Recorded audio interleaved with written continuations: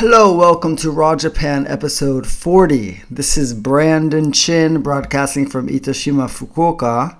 And today, I'm not going to talk about anything specific. I'm just going to jam with you because you know what's happening. I just launched the checkout page for my Raw Japan guide experience. All the details are on the page. You just go there, watch the video, or read the script and see if it's for you. You can book a call or buy directly. So just go to the link in the description of this episode and you can check it out.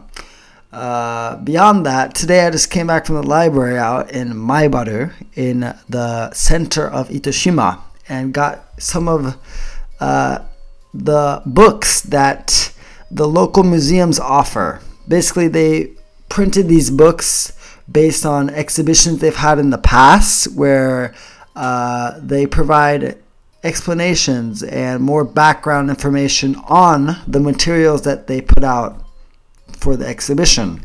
And it's quite interesting to see, how far back history in Itoshima has gone. I'm going to go deeper into it in some videos on Instagram, but more on that later. It's going to be a special character bringing you history from Itoshima, but like I said, more on that later.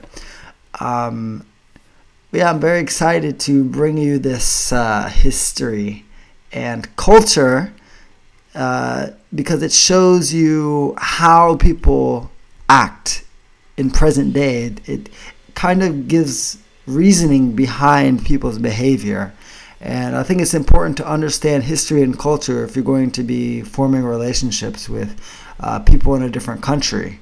It's important to understand where they're coming from so that you don't fall prey to ignorance and expect people to act like you do where you were raised and born, or the other way, born and raised, because it takes a different type of understanding to actually connect across cultural barriers.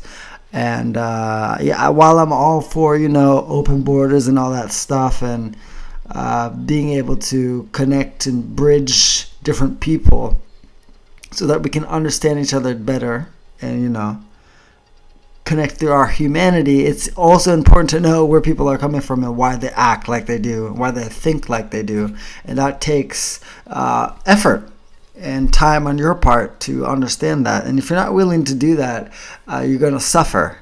And I feel like a lot of older expats here in Japan, especially from the US and the UK and Australia, and usually they're white dudes, they didn't spend the time to study the language, came maybe for a love of Japanese culture, but started really like hunting for Japanese women, found a woman or whatever was closest, ended up marrying, having kids, and now they hate their lives because they can't speak the language and they don't make any friends in Japan except for other expats and travelers, etc. And it might sound very discriminatory, just like, oh, that's not how all white dudes act, obviously.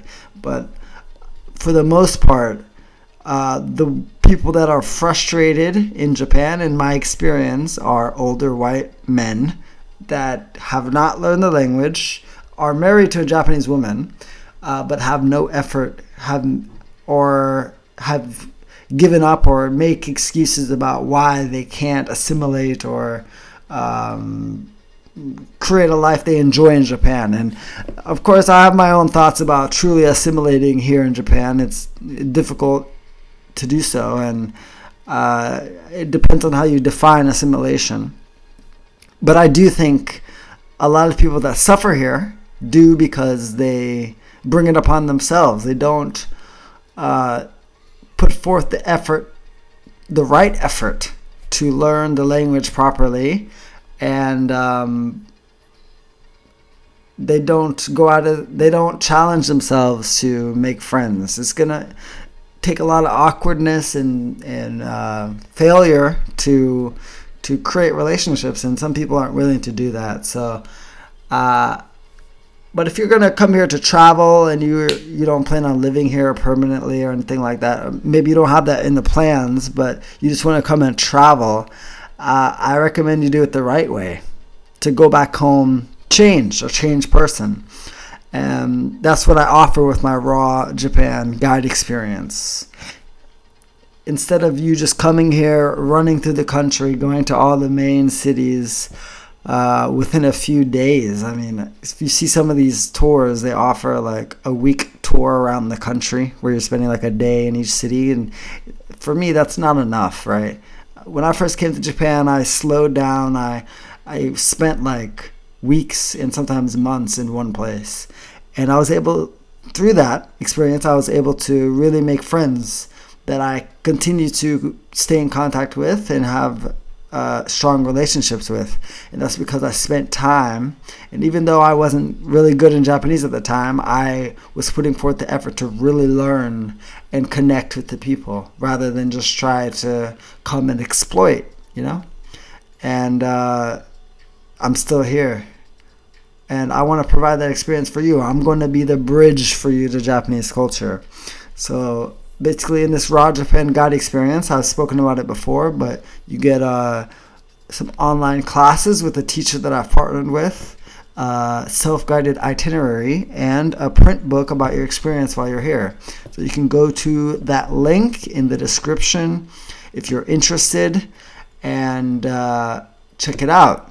Either buy directly or, like I said, jump on a call with me if you have any questions, or send me an email and we can talk about it.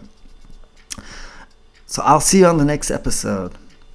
And in the meantime, if you just want to hear daily stories about my experience here in Japan or interested in my novels, you can go to brandonshin.net/raw. Type in your email address. You don't have to buy anything. You just type in your email address and I'll be sending you some stories. So see you in your inbox, on a call, or on the next podcast episode.